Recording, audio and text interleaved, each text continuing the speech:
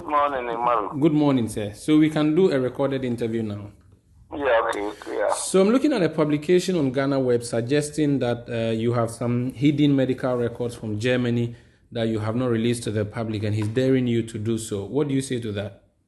Oh, the allegation is coming from an incredible source, a person who has lost all credibility as far as truth is concerned. I mean, Kennedy Ajapon is known in Ghana as somebody who speaks lies at any person of integrity who tries to fight corruption. So I am not surprised that he will stoop that low, to make accusations without any foundation in fact or in truth.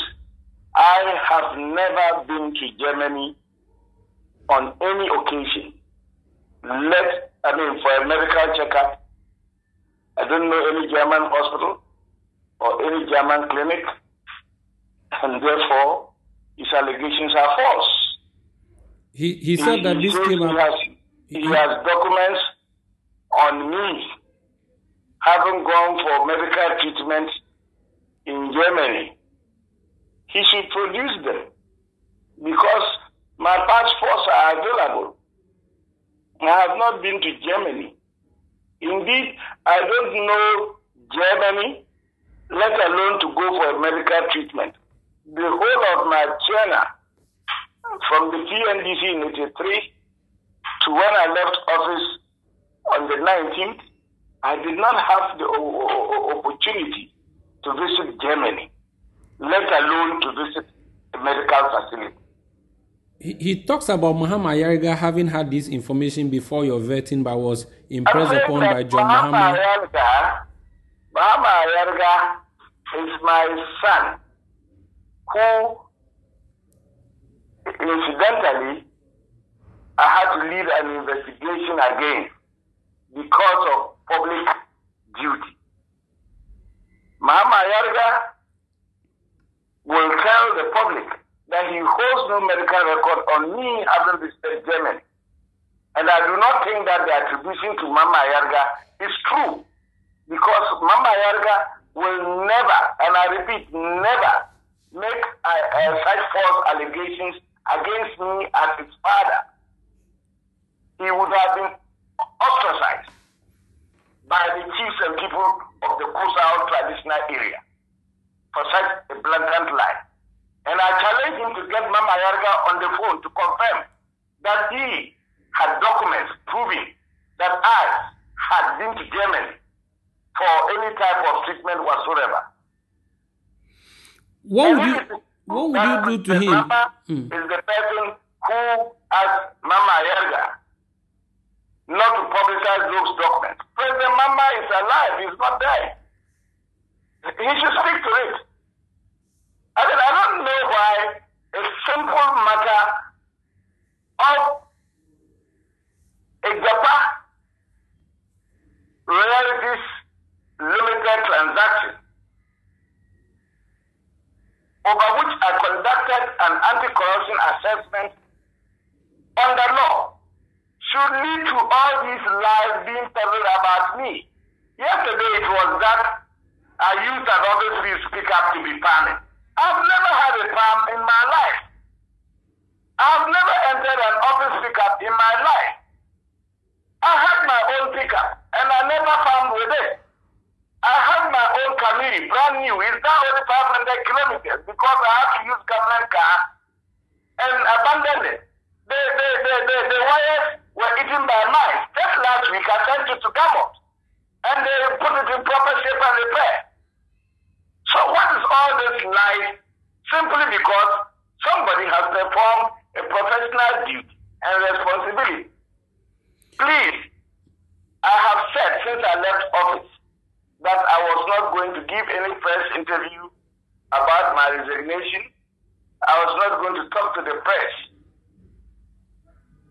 I am being pushed by so-called responses to me, which contains blatant falsehoods, to speak. But I do not want anybody to blame me when I speak out and it becomes unpalatable.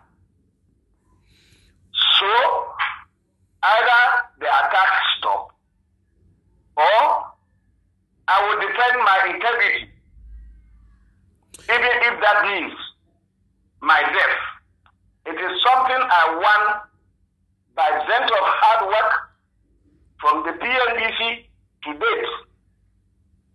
And I'm not going to allow anybody, not even a president, to pull that integrity into the mud. Why do you think a sitting MP would make these statements against you, a sitting MP from the incumbent party? And what will you do to him now that you are challenging these claims that he has made? That sitting MP has a character of assassinating every responsible person's character, including judges of the Superior Court. So why would anybody give him credibility? But you see, he has enough money. He owns a radio station, TV station, and all those things. I am a poor man who has tried to lead a straight and narrow life and crusaded against corruption without asking for payment. So, he will try to destroy me. You know, anybody who tries to fight corruption must be aware from the beginning that corruption will fight back. And all that is going on is corruption fighting back and they're demonstrating that the whole rhetoric about fighting corruption was mere rhetoric. The time for reckoning has come. And nobody should push me. I repeat, nobody should push me. Ghanaians would want to know how you're taking your retirement. And when you say nobody should push you, who can really speak to these people who are pushing you to stop? Well, I'm speaking to you. And they should tell their people they have wrongly briefed to be telling lies about me to stop before I decide to respond. And when I decide to respond, I will do so without fear or favor. And as I told you, even to the extent that if my life will be laid for speaking the truth and defending the Constitution of Ghana as by law established, I will do so. I'm a private citizen. Nobody can control me. And I have a constitutional right to defend myself and the Constitution of Ghana as by law established. Corruption and corruption-related offenses are forbidden by the Constitution. An assessment of anti-corruption is something allowable under the Constitution. And it must not be subsumed under personal attacks. It must stop. How is a citizen vigilante doing, though? Well, now I'm talking to you as citizen vigilante. And that is what they should remember. Thank you for speaking to us. Let me tell you one thing. Yes. All these threats about burgling me, armed robbery, burning my house, I'm aware. I tried to call Kandapa, he didn't pick it. And I got a former National Security Advisor to contact him and tell him. And I know the persons involved. I can name them. I reserve it for the meantime. They are bagging your house. I put my life on the Republic of Ghana, and the president will be responsible for anything that happens to me. They are bagging your house. I say burglary. Okay. They will rob me. Okay. They will burn my house. People are planning to do that. Look, I am telling you that the intelligence is there. And I called the Minister for National Security, he didn't pick it.